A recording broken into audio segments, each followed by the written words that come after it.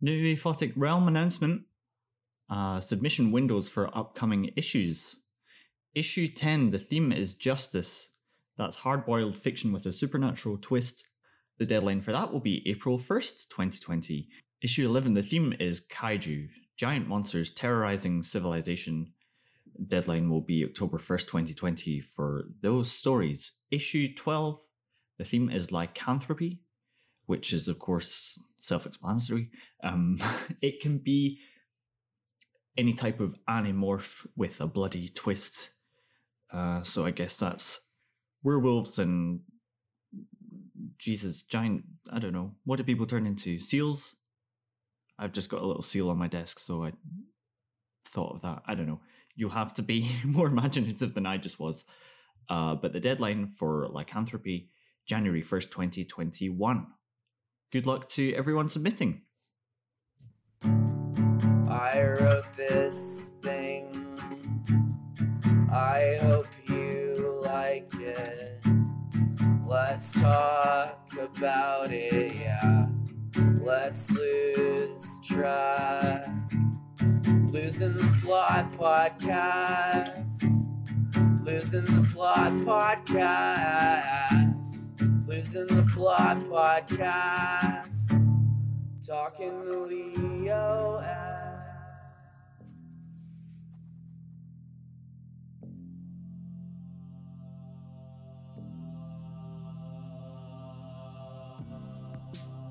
My guest this episode is Jonathan Cosgrove. He has a story in Crystal Lake Publishing's latest anthology, Arterial Bloom. We had a great chat, and I hope you enjoy it. As always, if you would like to be on the show, or if you want to tell me anything about it, you can always get in touch with me using losingtheplotpodcast@gmail.com, and I look forward to hearing from you. But that's enough intro chat from me, so here is my chat with writer Jonathan Cosgrove. What have you been up to? Staying home for 3 weeks or so? 3 weeks I've been home now, yeah. It's kind of getting a bit crazy at this point, because I think in Ireland it's been extended till May 5th, I want to say, or May 5th. It was the start of May. It was meant to be like the ending next week or whatever, but now it's pushed back further, which I guess everyone knew, but then it's kind of like, you kind of hope you'd be able to leave your house, or like within 2 kilometers we have at the moment. So yeah. What about yourself? What's going on there? So I'm in Stavanger in Norway. Right. I haven't checked, but I assume it's the same. But I'm working from home, and I don't really notice. I think this is working out great for me. Right. Yeah, I have noticed that like a lot of my hobbies seem to line up with the fact that I don't mind being at home a lot, but then occasions I wouldn't mind going to the pub. Like that would be nice, just once in a while. That's true. You want the option at least. Yeah, just so I can turn down invitations, to be like, as long as I know it's there. It's funny. It just feels like everything is inverted. Like for so long, they've been told like, if you want to succeed in business or life, you got to be an extrovert. You got to go out there, sell yourself, talk to people. And now it's like the opposite. Everyone's clamoring to talk to me, and I'm like, I can't be bothered, man. Absolutely, to my life whatsoever. Yeah, totally. Yeah, I've noticed like even in like the work chats, like there'll just be like comments coming in, and I'm like, I don't actually need a lot of the correspondence I have with most of the people I work with at my job on a day-to-day basis to really get my job done. So I don't know if that's good or bad, or maybe just makes me sound like a misanthrope, but it's definitely jarring to see what the real reality is now. Yeah. What is your day job? I work as a copywriter for a marketing company. Oh, okay, cool. So just lots of writing every day? Lots of writing, yeah. It is like, because like some of it like is like blog writing and very kind of like tedious, kind of talk about things I don't really care about. But like I kind of enjoy like the advertisement kind of stuff, the shorter kind of snappier stuff. It would probably, if I started to explain it probably sounds really tedious and lame, but like it's just like the way you can structure sentences and stuff like that to kind of be more compelling, I think is a fun thing that I enjoy about my job. So yeah, no, it's a lot of writing every day, and the whole working from home thing suits me perfectly because I spend most of my time just with my headphones in trying to figure out how best to market the product anyway. So yeah. Mm-hmm. Yeah, but It's decent. I've been doing that for about 2 years now, maybe 2.5 years. Yeah. 2 years, 2.5. Is this something that you trained for before you got the job, or? No, not at all. Before I did this, I was living in Japan for about 4 years. I was teaching English over there. So I was complete. I moved back home. Like I lived in Dundalk in Ireland, and I moved back home. I was just like looking around for jobs, and this just kind of came up, and then I applied, got it, and still doing it. And then it's kind of one of those things where like I feel really lucky to be like writing every day as like my actual job. But yeah, it's just something I just kind of fell into and I really enjoy doing, I guess. Interesting that you enjoy getting to write every day, because like I've talked to some creative writing teachers, and they're like, by the end of the day, they're looking at their own material, writing their own stuff, and they're like, my God, I've read so many short stories today. I can't be like. Yeah, I mean, yeah, it definitely does get like that for sure. Like I definitely find myself kind of sick of screens. Like I definitely would have a bit of headache towards the end of the day. But it's an entirely different thing. Like, for me, like I wouldn't be looking at stories every day. I'm looking at marketing material, so it's very kind of, you're using a different part of your brain presumably to like look very mundane stuff, and then like when you get to kind of write some fiction or whatever. And I have tried to get up earlier, but lately, last while, it's not really working for me to get up before work and do my writing. But now it's more of an evening thing. But it's definitely kind of it engages me in a different way, I think, than just generally writing my day job is. Yeah. Okay. Yeah, it does sound like a very different type of writing. And I want to know if there are crossovers and stuff. But this thing about waking up early to write, I mean, lots of people do it, but there's absolutely no difference between writing for an hour in the evening and in the morning. It's just that the morning is tougher to do, I think, for most people. So they feel like they're a real writer. Oh, I woke up at 5. I'm realer than you.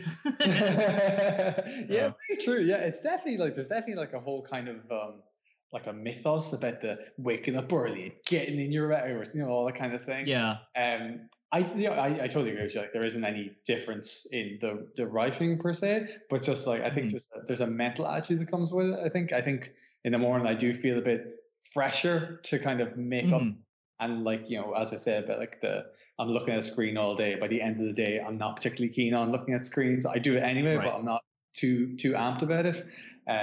So yeah, I don't think the writing itself really changes, but like the mental attitude that goes into it is a bit different. So I feel like maybe for me, I know it can be it feels a bit like a millstone sometimes, where I'm like, do I have to actually go write more stuff now because I've got a splitting headache? I'm not sure if I can really look at the screen. So I do something that's like not that. So that's definitely where it can come in for me, for being a bit more like maybe morning time would be better. But yeah, I totally agree that like the whole morning thing being the thing to make you a real writer is a bit of a con in some ways.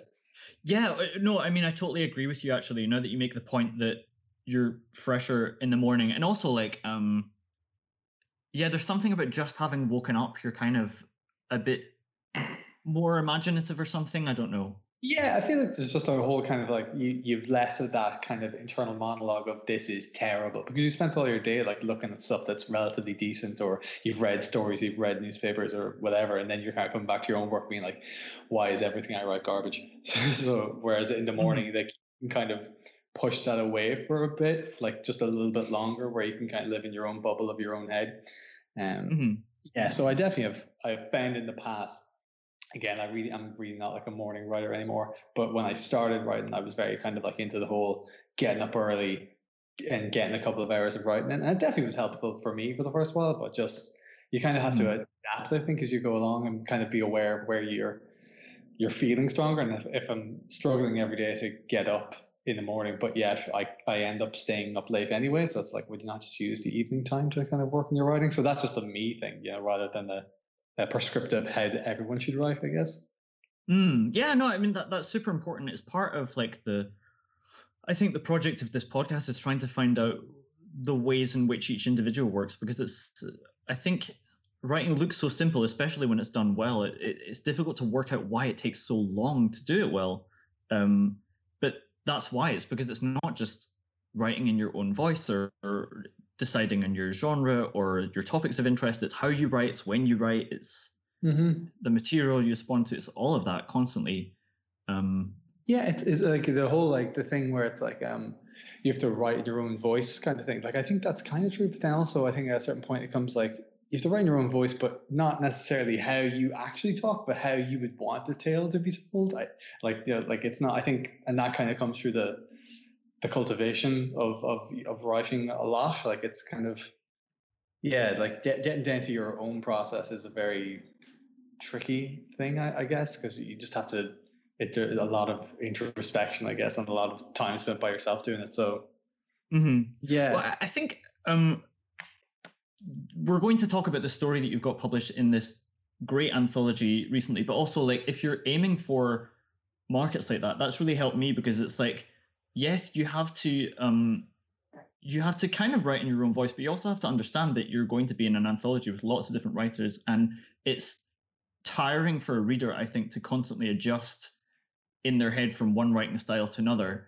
And so to write kind of commercially, you have to just be very clear and, you have to find space within a conventional structure to add your flavor to it, but it's not the whole thing that's going into that story. Do you find something? Yeah, I what like you're saying there, it kind of resonates with something I've been thinking about lately. Like because now like I have this is my first story that's out, and like I'm very proud of it being published. And I'm kind of like I kind of feel the momentum of being like I could have more stuff published because it's achievable. And I'm kind of like looking at magazines that I enjoy and reading them, and I'm starting to become aware of things I'm sure people have been telling me for years, but just excuse me, it never kind of like clicked of like just reading a magazine and kind of understanding that their magazine has this kind of voice and that their stories are these lengths and they deal with these kinds of certain subject matters. Not to say that they're limited or anything, but there's definitely like a flavor to these things. And I think I'm slowly kind of starting to realize, that would help. That might, I'm not publishing these magazines, but like that might help if I started writing or if I wrote a story for this magazine in this kind of style. And I'm all about the whole kind of making sure that like you're writing something that is a story that's well suited for the market that you want it to be in. And yeah, that's stuff that's as you're talking there, like it all makes a lot of sense because it's all kind of stuff I'm thinking about more recently. Whereas before I would have been kind of like, I'll just write whatever story in any style I want. But now I'm kind of more thinking about it consciously of like, well, what kind of story would work for XYZ magazine? It's just I think maybe there's a part of me that like rebels against it because it seems less romantic to write like that, but also I just want to be read more. So I don't know. Well, these are things we all think about, and while not compromising artistic integrity, of course. How do you do all these different objectives consciously? You just can't. Yeah. It's more like it's more of a thing you can like think to yourself about. But I always think of this David Milch quote. He's the guy who wrote like Deadwood, where he's just like everything you tell yourself about writing when you're not writing is bullshit, because it's just when you get down to it, like it becomes a completely different thing. But when you talk about it and you theorize about it, it's this, you can really craft it in your mind, and it just doesn't really end up like that. No, absolutely not. I think that all good writing just comes out of the creative process, which is just sitting down and writing day after day. Like I find when I'm writing, it's constantly scary as well. How could you possibly feel like I don't know, no matter how much you're never accessing all of it at once. So you never feel like you know very much. So the idea that you could sit down and write something of value, like 1,000, 2,000 words a day, say, just off the top of your head, seems always ridiculous, I think. Yeah. Always scary. But do you work like that? Would you go for like a word count a day kind of thing, or what's your kind of thing? No? I think like I'm a lot more confident as a writer now, such that I've never been good at being told what to do, and I certainly can't tell myself what to do either. Right. It's kind of why I started. Nobody asks you to write, right? Yeah. There's so many writers, so something tells you to start writing, and it's not. It's kind of subconscious. So I don't know why I would then feel like I could take over it. So a good example is what happened at the beginning of this year. Like I always take a break over Christmas, and so I started writing again, and I was like, right, I have this science fiction story that I've almost completed. Leo, why don't you start writing on that one, because it's almost done. It'll be the easiest thing to start up. And my brain was like, no, I'm not doing that. I was like, okay, why don't you write some horror stories? Those are getting easier, I feel, because you don't need to build the world in the same way you do with sci-fi. You don't need to fact check all the ideas. Why don't you write some horror stories? All right, okay, I'll start writing those. And then my brain was like, nah, I don't want to do that. I want to write some sci-fi stories now. And I was like, wait, what? Like, it was just whatever I told myself to do, even if I was trying to make it easier, my brain was just not going to do it. So no, daily word counts, any kind of limiting, any kind of telling myself anything, I won't do it. But the thing is, like, if I don't do it, I'll just absent-mindedly jot down notes throughout the day. Then suddenly I've met my word count anyway, because this is something I enjoy doing. I'm constantly reading every day. I'm constantly writing every day, because that's just part of who I am. I don't need to restrict it, and I'm bored of the idea of the real writer. I think it's a nonsense term. I don't know who made it up. I don't care. I think everyone has the right to write, and I think that people crack it and do it in their own way over and over again. So yeah, no, I absolutely agree.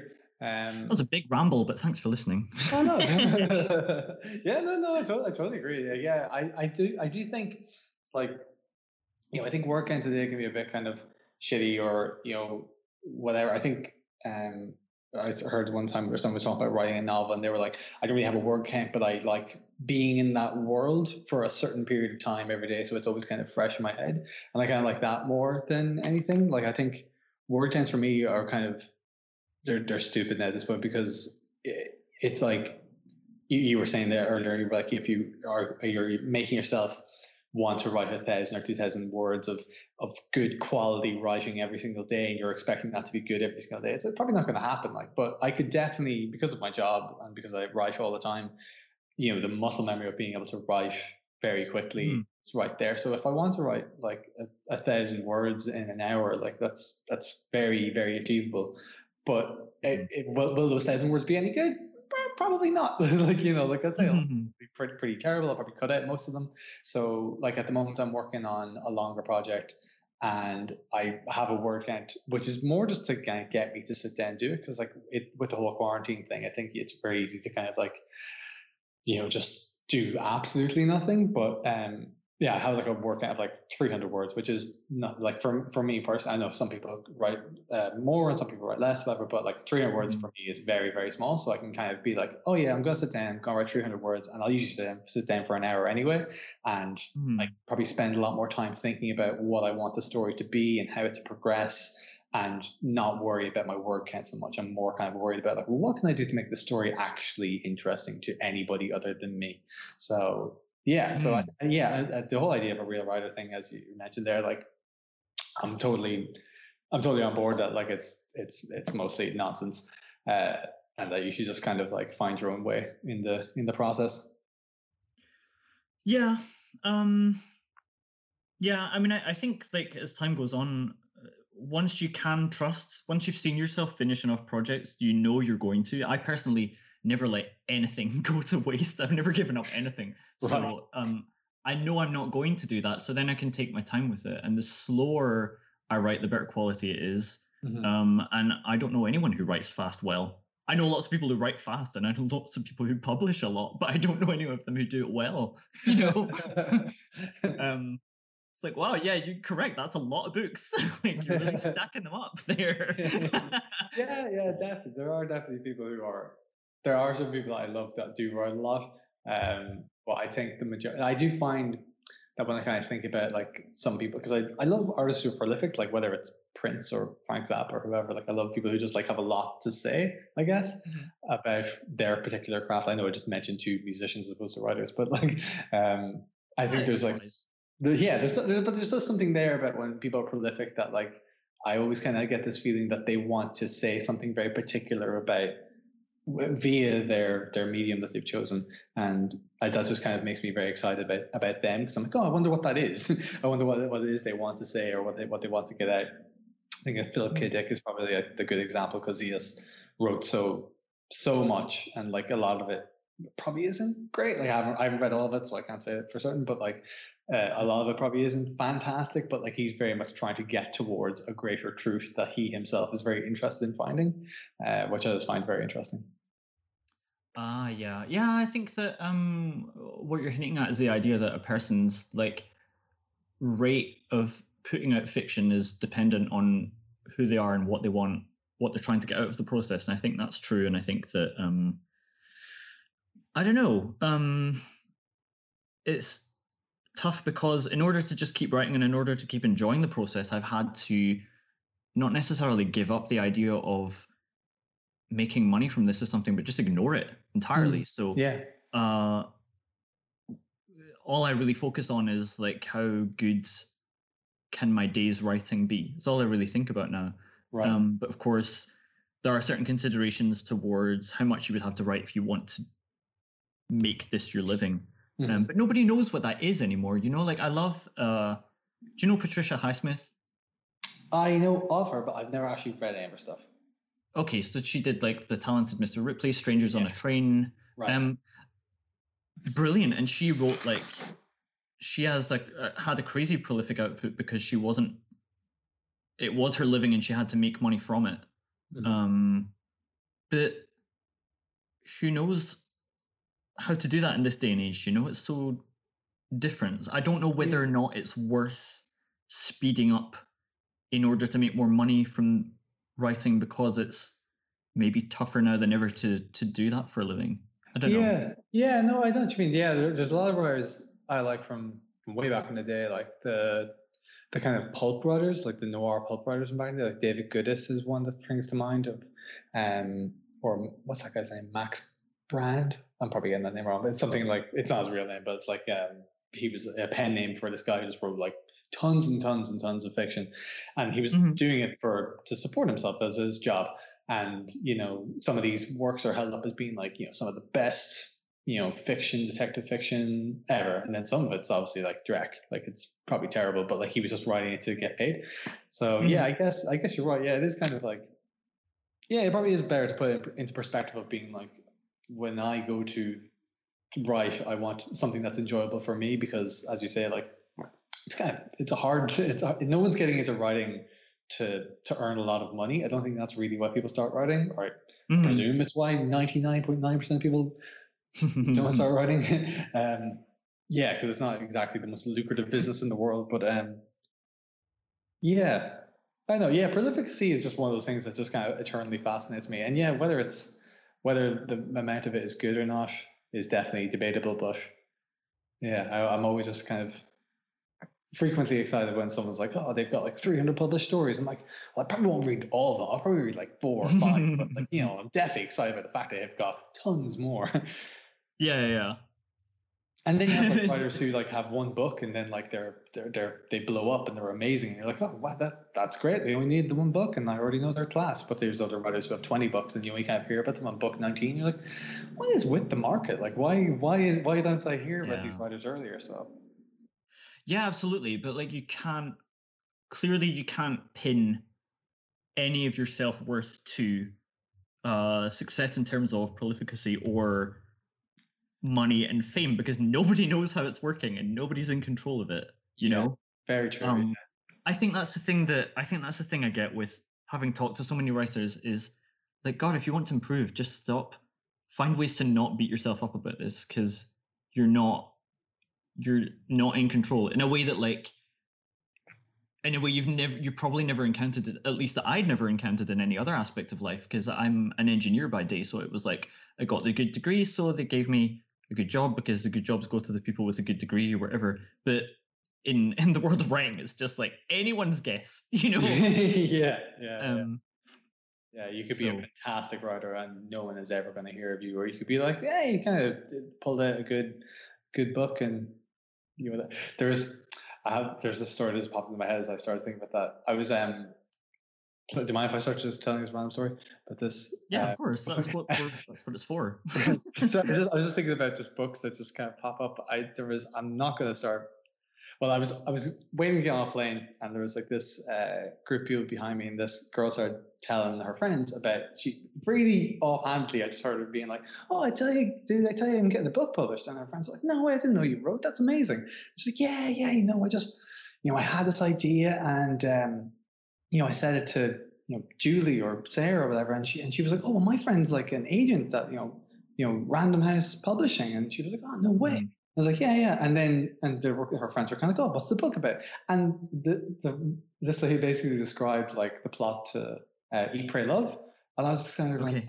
that's mad. That's Eat, Pray, Love. And then it was like, oh, that's really cool. I was like, yeah. I just they started stalking. I just thought in like, you know, the what's the name of the what? No, but Barnes and Noble. They just Yeah. saw, you know, the bookstore just back there. Like they have it out today, and she was just so excited about it. But like it very much seemed through the conversation that this person had like a very mild passing interest in writing, but now had like a book display back in the bookshop there, and was like just kind of talking offhandedly, and I was like dying inside because I'm like, I don't even have a story published at this point, and I'm, you know, it's like I'm like trying to force myself to get up early and write a lot, and it's just like these moments where you're like, God, there's really no telling who is going to be like published and well renowned, because apparently you can just get published quite easily if you know the right people, you know.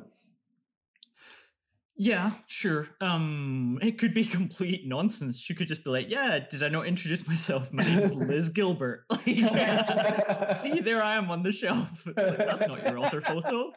It could be complete nonsense, you know. I remember. Yeah, now you put it like that. Maybe I was bamboozled. I've been lied to. It's like I was on the bus in London once, and I heard this bunch of school kids, and one of them was singing, and then she was like, "Yeah, like I know this DJ, and he's gonna like put my like mixtape on the radio, but I told him like don't do it yet because I want to perfect my voice." And I was sitting there listening to that, reading a book, just being like, "Wow, that's so like strong of her to want to perfect her voice before that." Like, you know, like wait, it's obviously nonsense. That's not true.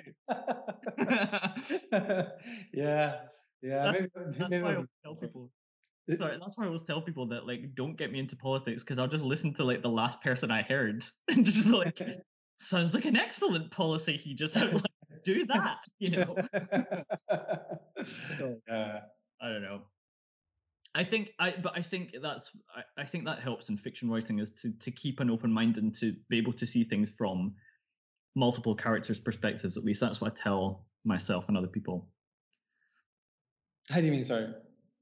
Like, not to make decisions about things, not to have allegiances or strong opinions, because I can't make any. I don't have.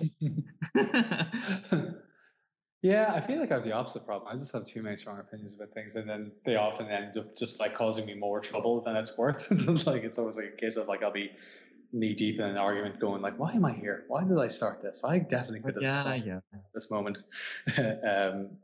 But yeah, the empathy thing, I think, is I think there's that quote about like reading like makes you more empathetic, but like writing, like, and really trying to get better at, I think really amps up your empathy to like the worst degree ever, where you're just empathizing with like just plants in your living room, being like, "Must be tough for you, bro."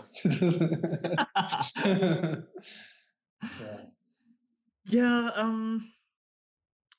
I don't know, because like if I'm writing, like I say, I try to represent different opinions, but I'm doing it because people around me in life seem a lot more confident than I think they should be. So I don't know if it's like an empathetic intention, is to give them a story where it's like, explain this then, if you're so confident. Yeah, I think I remember being in university, and like when I first started like realizing that people just were full of shit. Like just people who you'd meet people and they'd be like in the bookstore and they'd be looking at the book that you knew that you'd get your class, and you kind of start talking to them, and then, you know, months would go by and you're friends with that person, and you kind of mention that first day and be like, "Yeah, I had no idea what was that, like absolutely not a clue, but I just thought if I stood around long enough, people would kind of think that I knew what was going on." I'm like, "Yeah, I totally get that." I think that's like the beginning of my being like, wow, everyone is lying all the time, and it's kind of fine, I guess. Yeah. For me, that really, I worked that one out only like last year in particular. I started like a filmmaking club here because I'm like a self-taught writer, so I figured I can be a self-taught filmmaker. And I just started making stuff with my phone with whoever showed up, and everyone was like, I know the guy you need to, like, they knew less about it than I did, and they were like, I know the guy you need to talk to. You need to set up a limited company. I was like, why are these random people bossing me about how I should do this? Yeah. When they know less about it than I do? And like, what are you going to tell all these big networking friends of yours? I know a guy who owns a phone that you want to He's got the Connect, man. He's got that phone. Nobody else knows the app. You know, it's only been downloaded by like 100,000 people. Like, you know, and that was the one for me. But it was also like, how many of these people are not doing what they want to in life because they're too afraid of, I don't know, looking silly or not being able to do it at first? Like, who's able to do anything well at first? Like, why is that a good reason not to do something, you know? Yeah, I think it's usually like how much embarrassment you can tolerate at the beginning of something is like that's why, like, I think writing is probably like a good thing, and why some people probably get into it is because it's just you're by yourself most of the time, and you can kind of work on it slowly and until you feel confident enough to be like, look at my story. Whereas other stuff where you kind of have to be in front of other people is just like stuff where people like stand-up comedy. Like, I would never do stand-up comedy ever, because I would be so bad at it to begin with, because you have to be in front of someone to get good at it. So I definitely think maybe there's an element of that, like, but the whole like the film thing is funny, because when I was in Japan, there was a film competition in Toyama where I lived, and like people just started just being kind of like, I got a phone, I'll make a movie, and like some of the films were just terrible. Like just some of the worst ones are, but like they were great because people were like trying to make movies, which was like the really fun part, and because everyone was so like supportive, it was like a very kind of like, you keep doing it even if it wasn't great. You still be like, that was great, do more, and like I guess echo chamber of like, you can do it, you know, which is definitely what you need when you start off with these things. Did you have when you started writing, did you have like a writers group or anything like that to like kind of keep you going, or were you just always writing as a thing? I started writing a novel, but I didn't get the structure right, because I should have started off smaller. I would definitely advise people to just write short stories and send those out, and send them out to a group of, you know, other writers. Especially like if you're starting out and they're starting out, great, then you'll all learn together. You're all at the same stage. You know, you'll all get better at the same rate. You should be seeking out people at your level to begin with.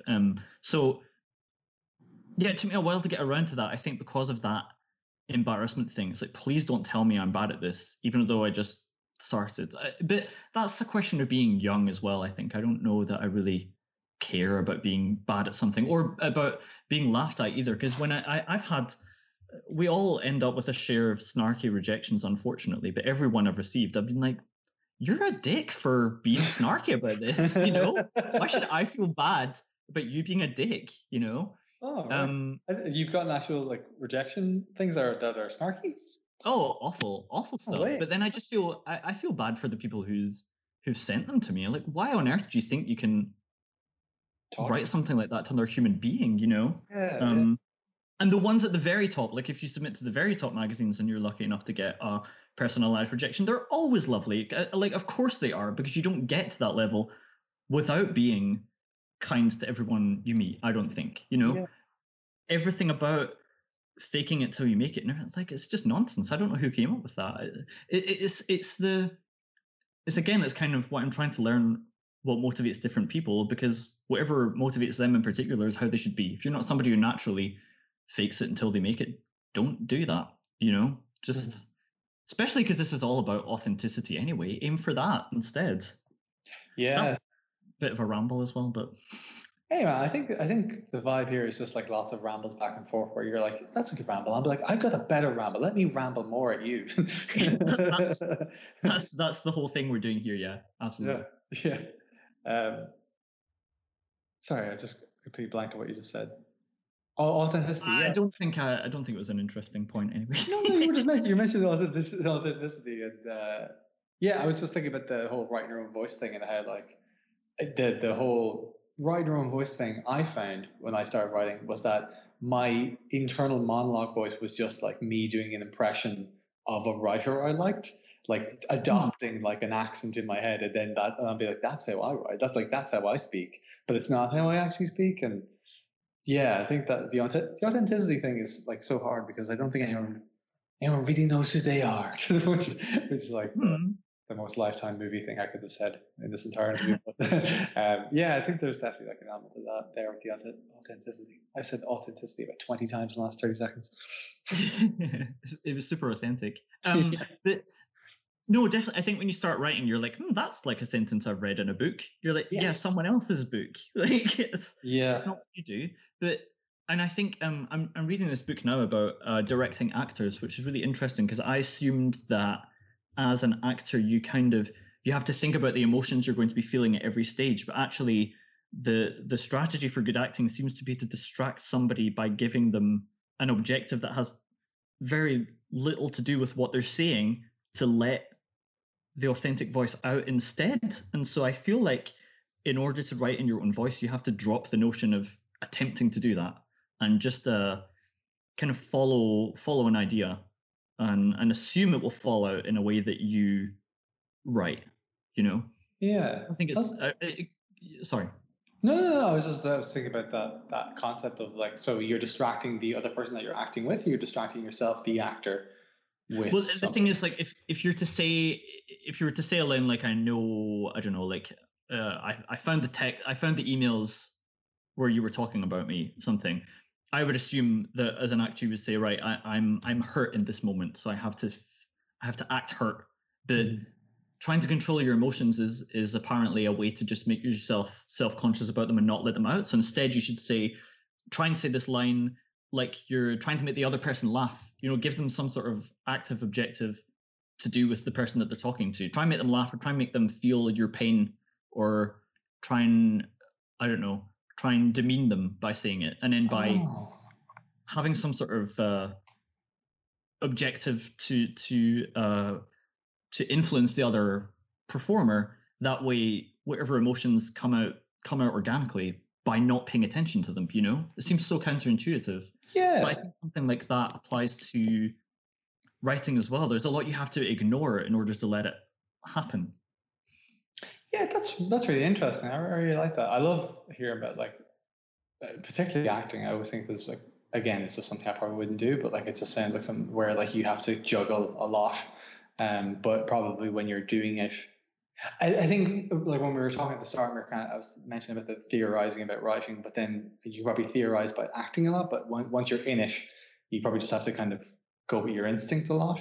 That's really, really cool. Yeah, there's I am a fiend for like reading like craft books. I'm all about crafted writing books. They're like the ultimate form of procrastination for myself. But one thing like that I'm just like I struck on, and it's really helped me in this novel draft I'm doing at the moment, is like the idea of like a contradiction at all times, of a contradiction of like a character feeling something or moving, like as you say, like trying to get a particular response from another character, but feeling a different thing, and that kind of like being their, I guess, conflict internally, which is for me revelatory, but I'm sure like for other people it's very kind of like obvious. So yeah, that's been like a really fun thing to be playing with. No, that makes sense. I think that like the reason we have to read so many different strategies is you have to find the one that resonates with you, the one way that you think about what you're doing, and you're also constantly adapting that by learning new theories and ideas always, I think. Yeah, absolutely. And then because like when I'm like writing, I'll think about something that I read like a year ago and be like, oh yeah, that kind of makes sense now. Whereas when I read it, it didn't really make any sense to me at all. Whereas now I'm like, I totally get it because I'm doing that exact thing, and that can start becoming a part of the thing that I do. But yeah, I am all about the whole kind of reading up on how to do something before you actually do it. That is just an ingrained part of my personality. It's probably a terrible trait to have, but I can't stop doing it.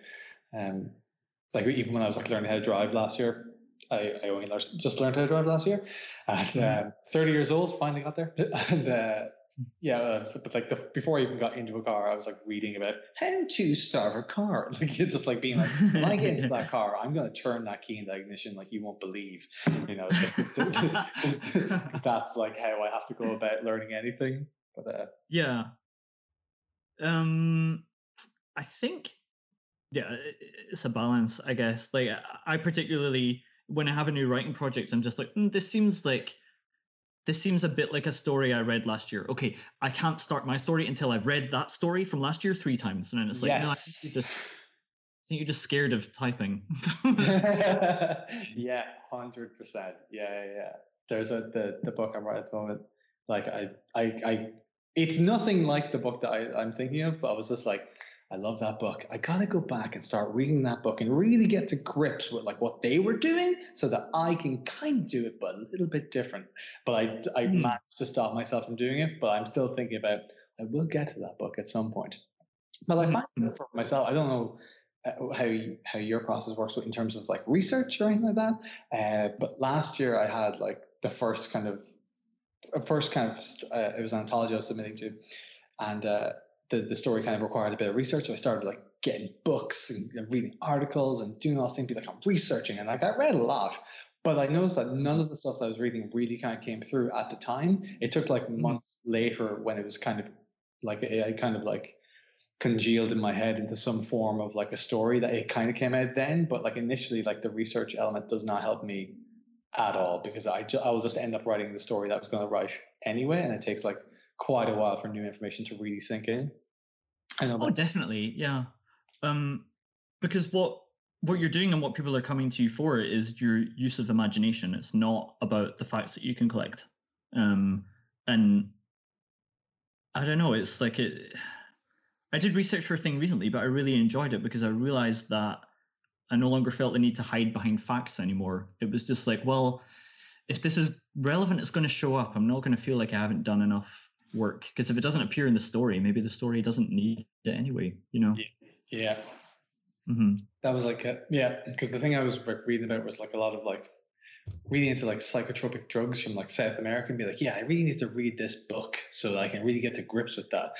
But it just like, it made like absolutely had no impact on the story that I wrote whatsoever. But then at the end of last year, I wrote a book, I wrote a story, and like there was like a strain within that story where I was like, oh yeah, I could really use that information that I learned 8 months ago now, because it's actually something I can creatively think about, as opposed to just like inserting to be like, look at me, I know a thing. So yeah, definitely. I think that everything that we read and everything that we practice writing always shows up again later in some form. Like it's not that it's never a waste, but you can't predict what's going to be useful and what isn't. So I wouldn't feel like, I think again, when I was younger, I used to feel like, oh my God, I'm reading this, but it doesn't seem to be relevant anymore. I have to stop reading this right now if I want to succeed. And like, what? You know, nobody really knows. Nobody knows. How do you feel about it? Like I'm a pretty slow reader, so I kind of often fall behind like the best new books or the best new novellas, whatever it's at, and I kind of, it'll be like, oh, have you heard, like, I can't even think of a book off the top of my head, but it'll be like, this is the best haunted house story ever. And as soon as I hear that, I'm like, what's the first haunted house story? Like, what's the first big one? And I'll go back like Burnt Off by Robert. Or like, how dare I feel like I can write a haunted house story until I've read the entire body of work of Edgar Allan Poe? Yes. No, again, it's procrastination. I think that like the things that have helped me get better as a writer more than anything are practice and life experience. And you can't do anything but life experience. That just happens. So just practice. Like that's the best thing. As for like how much you read, well, always be reading, and that'll take care of itself. What can you do more than that, you know?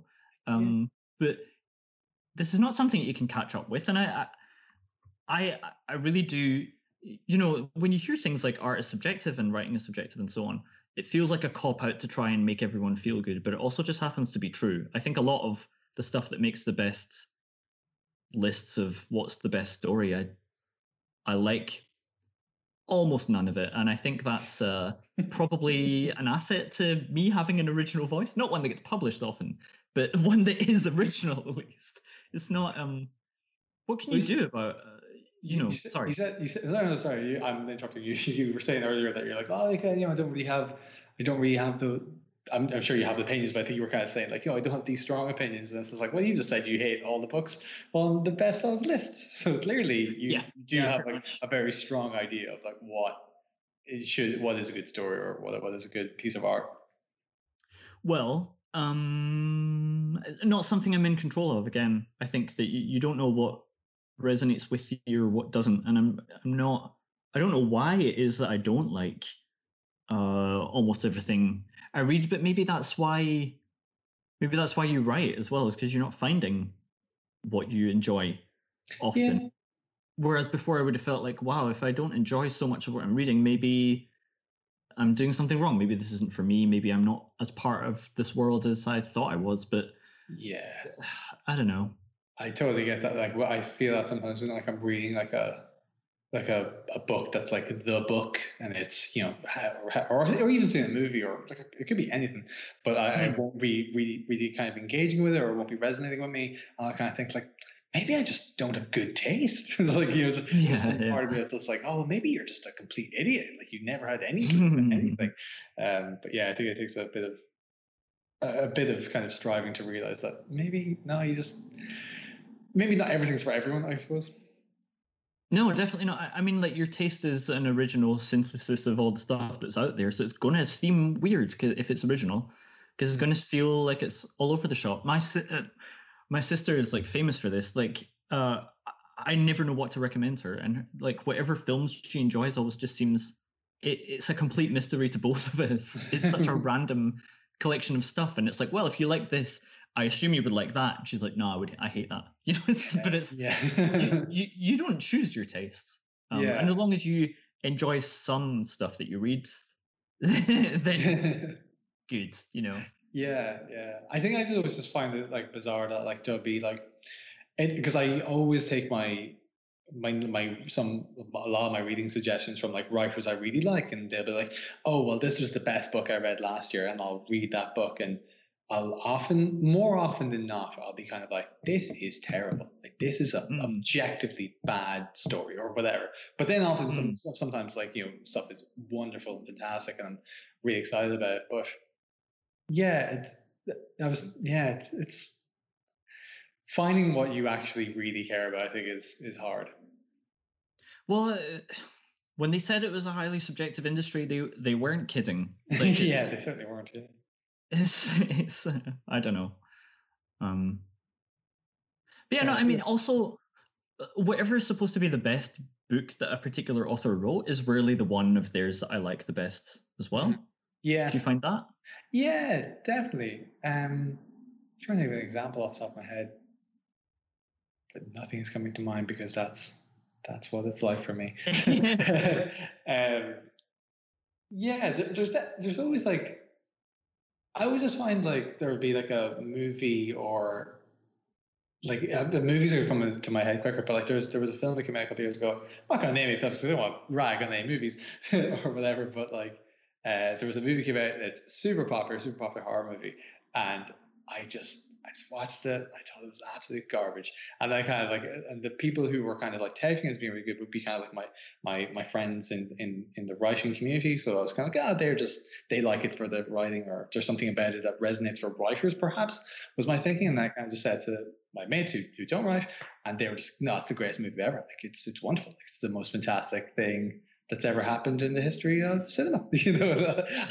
I'm just kind of blown away. I continually get in arguments about it, but it's just, it's so weird to find like things that just don't resonate with you so hard when everybody else is seemingly like really connected to it.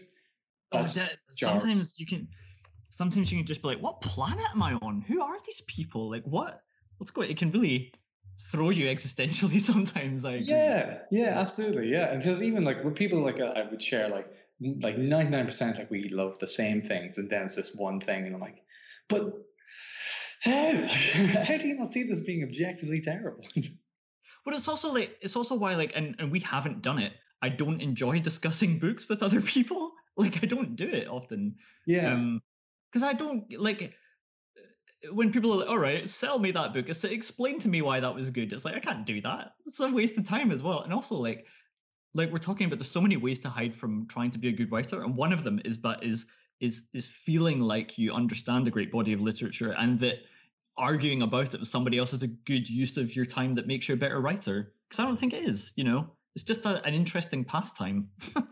Yeah. So yeah, when you do kind of say it like that, it's like, yeah, at the end of the day, books are just meant to be read. Like, it's kind of like ruins like your whole like existential crisis over what your next plot point should be. You're like, yeah, I guess doesn't really matter in the long run. Does anything anyone does? Yeah. I guess not. I'm trying not to freak myself too much out on a Saturday afternoon, but yeah, I guess in the long run, most things don't mean absolutely anything. It's important to be kinder to yourself in quarantine week 3, I think, but everyone's heading that way. Yeah. Everyone realized that there's no point to absolutely anything. Yeah, agreed. So let me talk about your story. Tell me about your story in this anthology.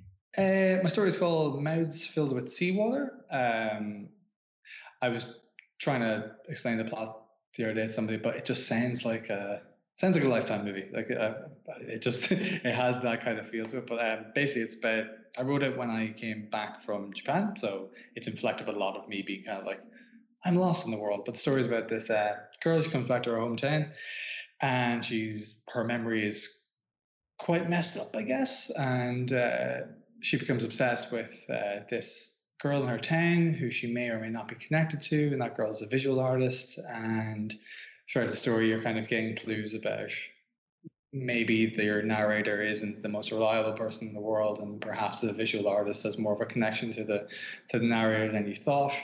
And yeah, it's very creepy. So inspired by how you felt when you came back from Japan? Yeah, because I was living in Japan for about 4 years, and then I moved back to my hometown, and yeah, it's just a weird experience. It was very reverse culture, shocky, so it was kind of strange for the first while. So I ended up just kind of writing the story. It came there really quickly. I remember like I wrote it. It was like maybe like 4 or 5 days. I think I wrote it in. And I was that's very quick for me, and. So I wrote that, and then I was kind of like, and then I don't know if you can share the feeling of like you do something so quickly and you think it's quite good, but because it happened so quickly, you're like, it's probably not that good because you didn't. So I was kind of sitting on that story for about a year, I think, before I really did anything with it after. Yeah, no, I think that well, again, we were talking about prolificacy and how fast you're supposed to write and how slowly. I mean, I don't really know, but yeah, like you, I'm suspicious if it comes out fast, but also if it does, that often means it's just, sometimes they come out fully formed, sometimes they don't, Yeah. Nobody knows. Someone was saying something one time where it's like, some stories, like, it was Joe Lansdale, it's like some stories bleed out of you, but some stories are like building a chair. And it's like, that's kind of cool. I like that's a good point. Yeah, that kind of craftsman idea about like how you're actually meant to go about writing a story most of the time. So have you, in the story, do you feel like you've incorporated the mood of where you live? Yeah, I think I have, because I started writing really focusing on writing, I guess, in like 2013. So I wrote the story about 2017, and up to that point I've been writing stories. And I think I showed the story to a friend of mine, and I kind of just asked, like, where do you think this story is set? And they were kind of like, oh, I don't know, like some small town in America. And I kind of realized at that point that I was writing a lot of stories that were set in this kind of Stephen King universe, where like it was all this kind of nondescript small town in the United States. And at that point, I'd never actually even been in America. So I was kind of, I started to kind of realize I should probably focus more on like writing stories that were like more resonant with actual Irish culture. And there's a writer I really love called Usman T. Malik, and he has a short story in a book called Exigencies, and the story is set in Pakistan, and like he's not afraid to like bring in like references to Pakistani life and culture, and it's all kind of like it gives us this real kind of like I guess like immediate feel of like it's actually in a different place, as opposed to a lot of stories that can kind of just feel like they're being explained too much. Like he would use like a word that I would have no familiarity with, so I would kind of be like, oh, I'd have to kind of go and look it up. Like that's just me because I would want to look up what that word means. But just like the idea of being unafraid of being like of using your own culture as much as you want, like really resonated with me. So since that point, I think that maybe Mental Seawater was like the first story that I started to be like, I'm going to make this more Irish than I would have been normally comfortable with, because I often find that like there'd be some Irish writers that I find reading kind of not nauseating, but like a little bit nauseating, because it feels like there's a very kind of and this isn't every Irish writer, but like there's definitely a certain strand of Irish literature which skews towards like this kind of twee feeling, where everything just is a bit kind of diddly-eye, diddly-do.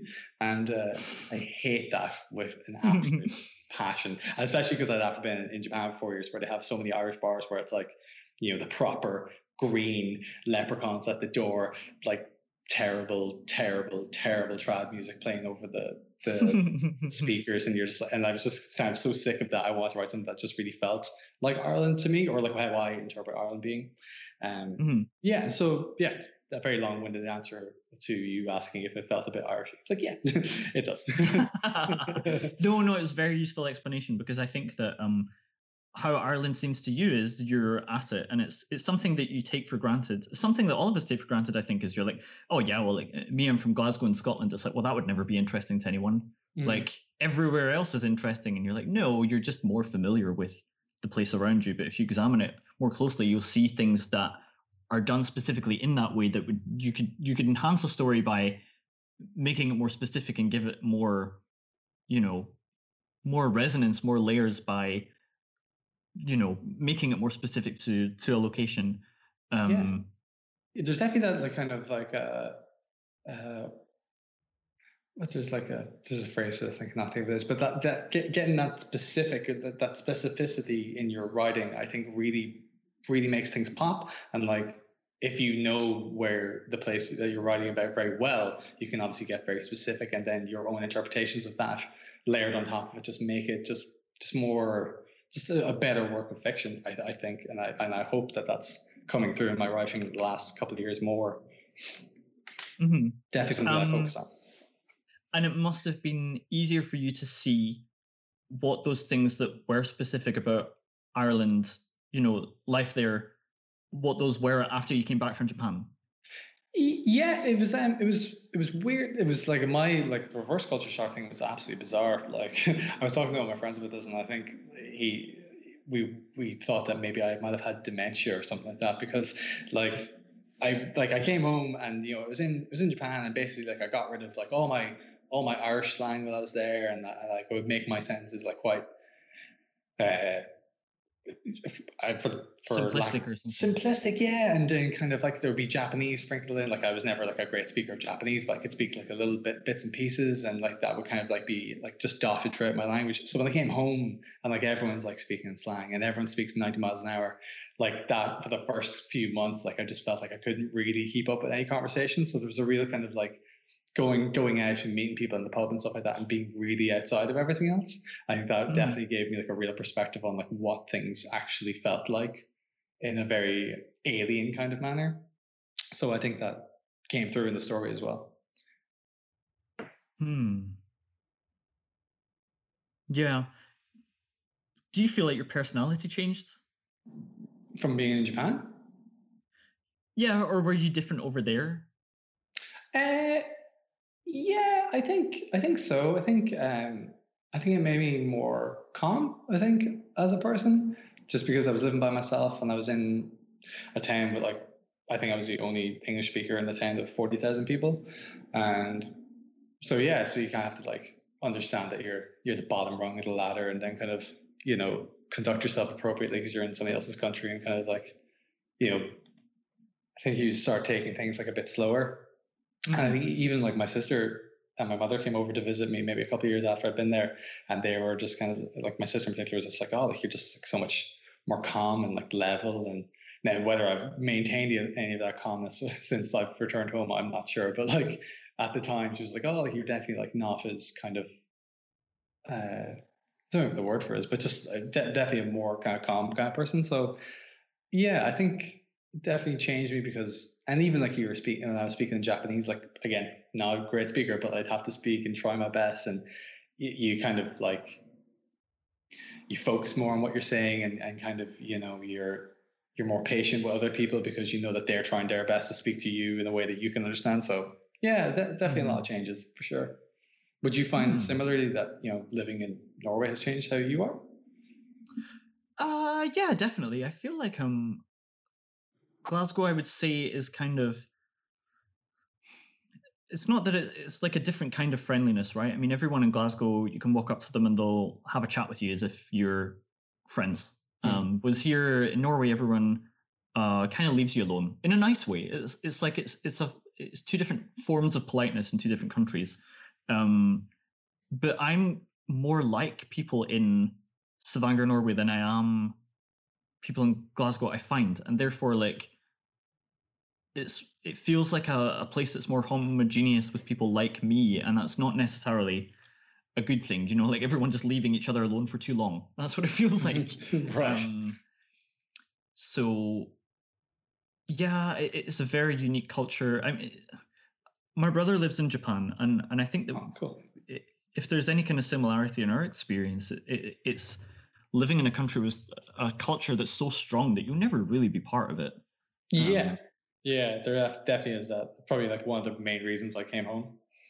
Yeah, it's like, so, the way of being, I don't know what a kinder word than zealotry is for it, but like the way to help you out is to make you as Norwegian as possible. Speak our language, eat our food, like climb up the mountains, go skiing. These are things that will make you, like, we all agree that will make you a better person, like a happier person, because it makes all of us happy, rather than being like, you're different, I'm going to meet you on your terms.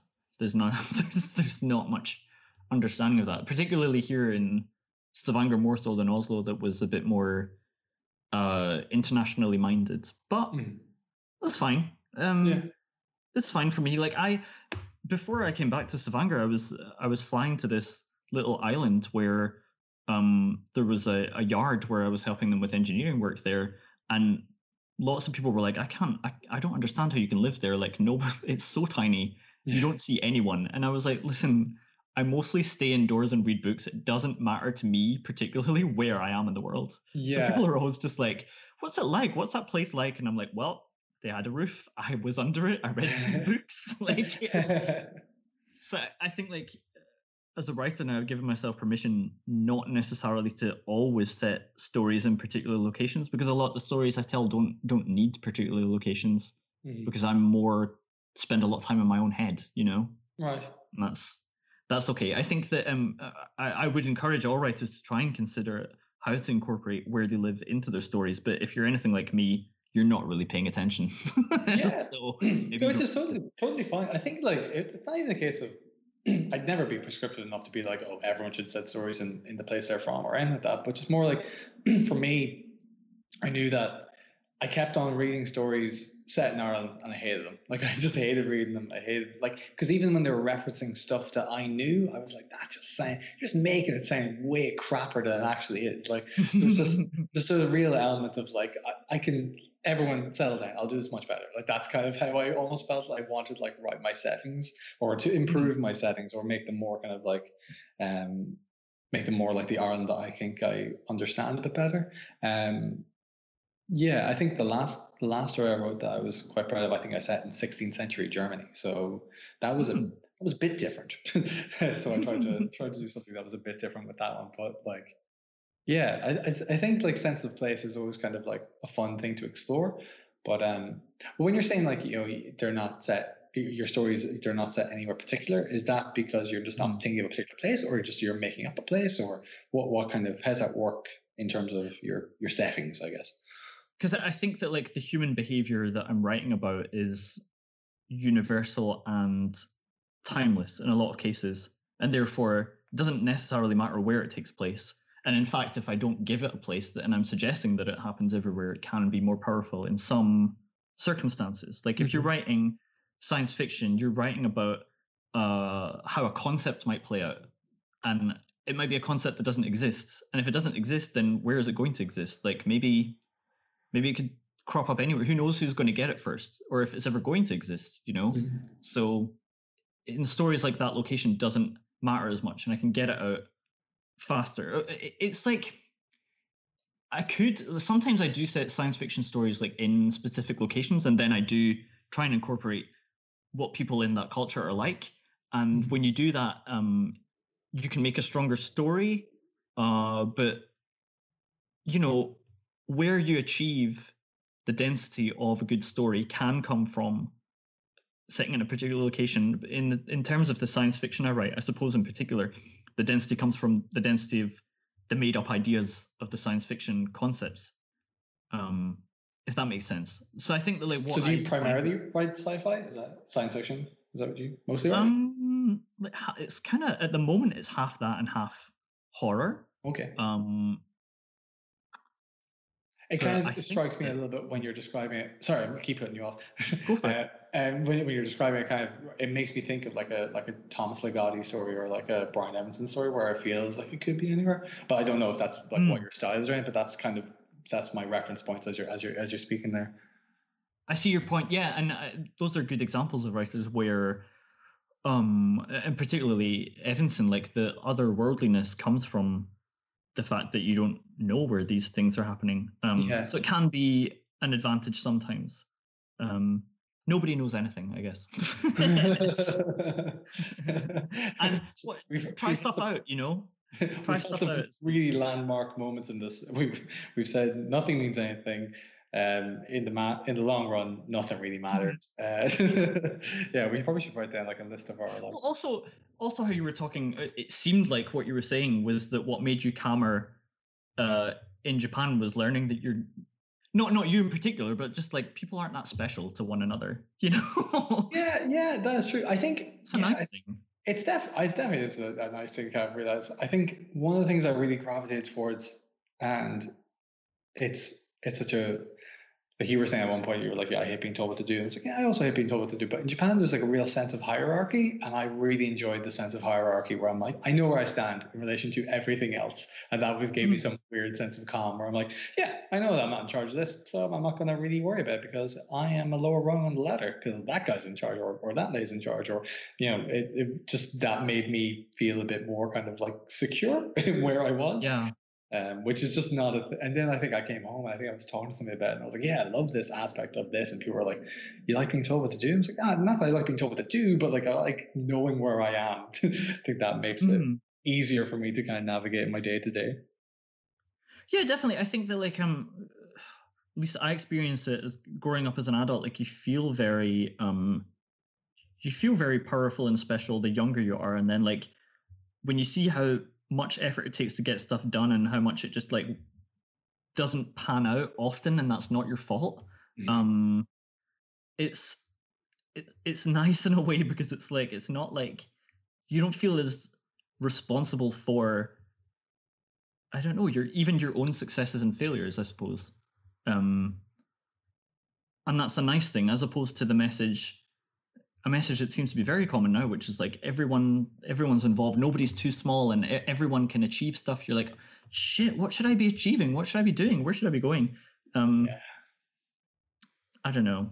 Yeah, I do think that whole kind of feeling of like, yeah, everyone has to achieve all the time is a very, I guess it's intrinsically a very capitalist idea to be kind of like, I am always achieving more and I'm always doing more, but it's like you don't have to, like, no one has to do anything if they want to. Like, if you don't want to write, you don't have to write. Like, you know, if you don't want to make art, you don't have to do it. Like as we said, like no one's asking us to do any of these things. Like, you don't have to do it if you don't want to. But there's obviously some kind of like inner need to just kind of give it a go, I guess.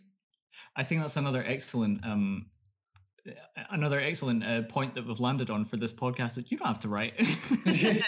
You don't write podcast. You have to do this. No, like if you might feel you've got this great novel inside you, but if it never came out, no one would notice. It's very true. Like, yeah, it would make absolutely no difference whatsoever. Yeah, and you know, if it came out, maybe no one would notice anyway. So chill out. This is a depressing episode of this podcast.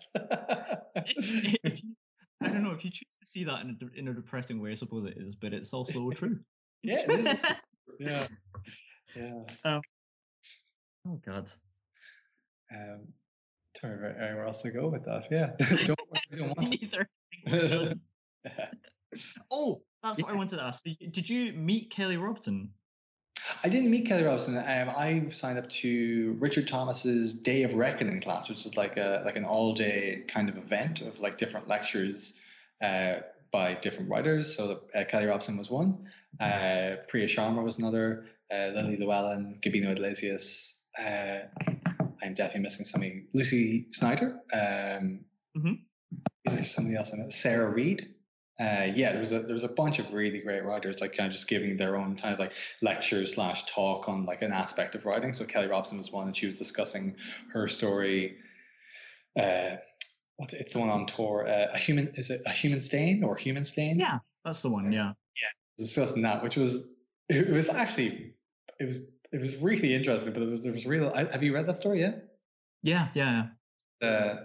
It's not in the story, but someone was asking about like what the things in the water are, or what those are, and then I won't tell anybody because I don't want to be the person that's telling him. But the answer was just like so bonkers, and kind of like, wait, that's not in the story. I just remember just being like, it was one of those things where she told us what those things were, but it has no place in the story, or at least when I read it, I don't remember it being.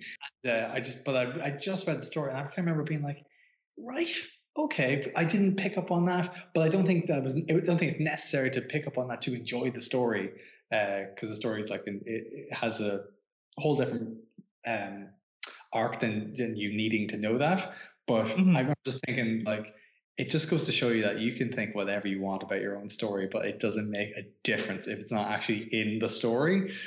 Yeah. I mean, I don't know about you, but I find when I'm writing first drafts, sometimes I can have like whole conversations between characters where I feel like I understand their relationship to one another really well, so much better, and then I just delete it later because I'm like, it's not.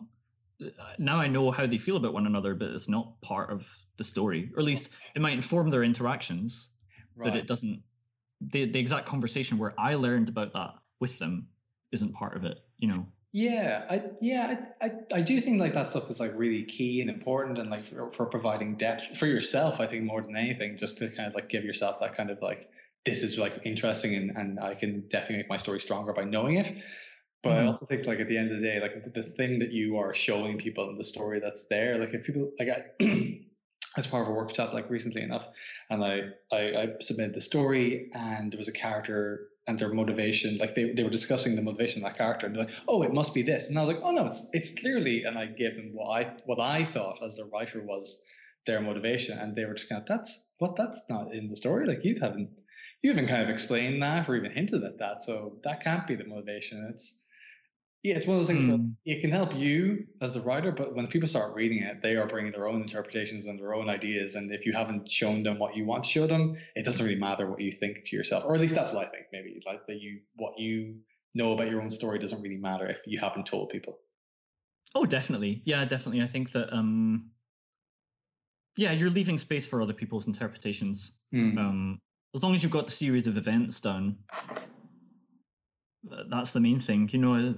How much explanation you need to go into it, I don't know. I'm writing something at the moment for our club to act out, and it's about conspiracy theories, that each character has one. And I said, well, look, I need one of these theories to be correct so that I know what the plot is. But I can take out all the evidence after the fact for who was correct. And I think that's going to work in this case, and I think that's the best way to go about it. It doesn't really matter, though. I know that I don't know. I know some people who don't like it when all the information isn't provided. They feel that it's like missing. You know, the writer hasn't done their job, but I don't agree. Yeah, I don't know how I feel, but last year, that story I said I did a lot of research for it was a Sherlock Holmes story. It was for like Sherlock Holmes anthology. And I wrote the story. I got super into Sherlock Holmes, read all the stuff. Man, Sherlock Holmes is great. I read all that stuff, and and I'd written this first draft and I kind of like gave it to people, and they were like, yeah, like, you know, it's all right, like, but you know, you don't really kind of, the mystery isn't in the story. Like I kind of, the way that it kind of unraveled, there was stuff happening, I guess, like off page that people weren't privy to. So the ending, they didn't feel was justified because they didn't have all the information leading up to it. So they couldn't guess the ending. So then I rewrote it so that like you technically could work out the central mystery of it. And I thought it was really kind of like fun. I was like, yeah, that's a great way to write it. And anyway, the story didn't get accepted in the anthology, so obviously it wasn't a great story. But like I just recently reread it, and I see all the clues, and I was like, I don't know if that's good or not. Like just having the clues in there, for me, it kind of seems a bit heavy-handed, and maybe almost like a bit of an antiquated way of writing. Like maybe that's not really how fiction should be now. But yeah, I don't know. I don't really know how to feel about it, and I'm not really sure how to approach making that into something else, because I'm like, should I leave that in there? Should I leave that mystery as a thing? Or yeah. Well, you said something that isn't true, which is it wasn't accepted, therefore it's not good. That's not true. You know? Well, yeah, you're very right. Thank you very much. Yeah, maybe it is not right. It just wasn't suitable for the anthology. I think the exact words of the editor was like, "There's definitely a good story in here, but it needs a bit more editing." And I was like, "Oh, fair enough." But it was one of those things that I just for some reason got really wrapped up in for like a couple of months, where it's all I wrote, and I really shouldn't have been that obsessed with it. That's one of those things that I definitely learned about myself, is that I can't just write one thing for several months and then, because by the end of it I won't want to write anything at all, because I think I wrote that for like 3 or 4 months, and then after that I took like a break for 3 months because I was like, that sucked. Like that experience sucked, because at the end of it I have the story that I can't really use for anything else, and I'm not really that keen on rewriting it. So yeah. Would you work on multiple things at once, or are you like a one? Oh yeah, definitely. And like themed anthologies can fuck off. gonna reject me and then leave me with a story I can't use anywhere. Cheers. Like, what? You're gonna pay me what? $0.01 per word for it anyway? Oh no! Like I'm out $50 in 3 months of my time. You know. So I totally agree. I don't write for those typically, but yeah, no, I definitely. Anyway, I do work on several things at once, and I think again, it's that thing we're talking about, like taking the pressure off each individual thing. And I always say that like good stories are what you discover; they're not what you know already. So then you don't feel like you're just dictating a bunch of interesting stuff to prove how clever you are. You're kind of, well, you know, if this one pans out today or next week, then that's great. Or if this one is the one that I become more interested in, that's good as well. So I'm working on so many things at once that I forget. Then suddenly you find a Google Doc with thousands of words in it, and you're like, oh, cool. All I need to do is finish this. That's a lovely feeling. Just move this paragraph and boom, done. Yeah, pretty much. And then you're just like, oh, like I forgot I, researched all of that and plotted the whole thing out. So yeah, I definitely advocate writing a whole bunch of things at once and submitting a whole bunch of things at once. And like, I wrote this entire paragraph yesterday and then just deleted it because it was a summary of a submission I'm waiting to hear back from, which is like 512 days. I've got my fingers crossed that they'll get back to me any day now. They shortlisted it. Like they shortlisted it this time last year, which I found out after asking them like a month after they said they would get back to me. And I was afraid to ask them even because sometimes I follow up with them and say, listen, you said you'd get back to me by January, it's February, you didn't. Like, have you thought about it? And they're like, don't clog up our inboxes with these emails. Like, we'll get back to you if we want it. How dare you even ask? It really depends on the publisher, right? In this case, they were like, cheers, like, thanks for asking and you've been shortlisted. And it's like, oh, cool, you didn't think to tell me? And then that was a year ago, so it's been shortlisted for a full year. I'm not allowed to submit it anywhere else. But imagine, fine, because imagine that was all I'd done. Imagine that was all I submitted. And imagine this was like how I made my money. That would drive me insane. So write loads, submit loads. Don't worry too much about it. And it's if people like you and me can read, highly praised and prize-winning stories and not enjoy them, then editors can also read stories that we've written that are very good that maybe they don't think are, and doesn't necessarily mean they're right. That kind of like knowing when that's happening takes a long time of submitting to figure out, you know. Yeah, I'm very, very new to the submitting game, to be honest. Like I've been writing for like a while, but I haven't really like made submitting stuff like a real solid part of my process. I'm trying to get better at it, but I've got like 3 or 4 submissions at the moment, which is like the most I've ever had ever. And yeah, like I've been really shooting at the moment for like stuff that pays, but like that has like a quick turnaround, so I can get rejected quickly and then move on to the next thing. But yeah, seeing things that are like, you know, it's like average response time of 400 days, but they don't accept simultaneous submissions. I'm just kind of like, what? Like, come on. Would you even let me send you anything at this point, you know? Yeah. Yeah. And particularly when you're like, guys, can you at least admit that that's weird? They're like, no. Yeah. No, this is just how it's done. You're like, if you want to get into our magazine, you just have to wait that long. And you're like, no, that's insane. Like, yeah, no, like that long without, like as you say, like without any feedback, like where it is in the process or the pile, or if it's been shortlisted, you know. No, they did 3 weeks ago. They told me they would let me know within 2 weeks. So it's just it's not like they didn't get back to me. Yeah, sorry, they did after about 480 days. They did get back to me, saying that I would know by now, and I don't. So. That's slightly less farcical. Tell a lie. God. Yeah. Dear, I feel like we've covered a lot of I don't know, interesting stuff about all different aspects of the process. Yeah, I think we have. Yeah. It's been lovely talking to you. It's been great talking to you, man. Thank you so much for having me on. I really appreciate it. So that was Jonathan Cosgrove. I hope you enjoyed the chat. Do check out Crystal Lake Publishing's Arterial Bloom anthology. And if you have anything you want to let me know about the show, just send me an email at losingtheploppodcast@gmail.com, and I look forward to hearing from you. But that's all from me for this episode, so until next time, thanks for listening. Bye bye.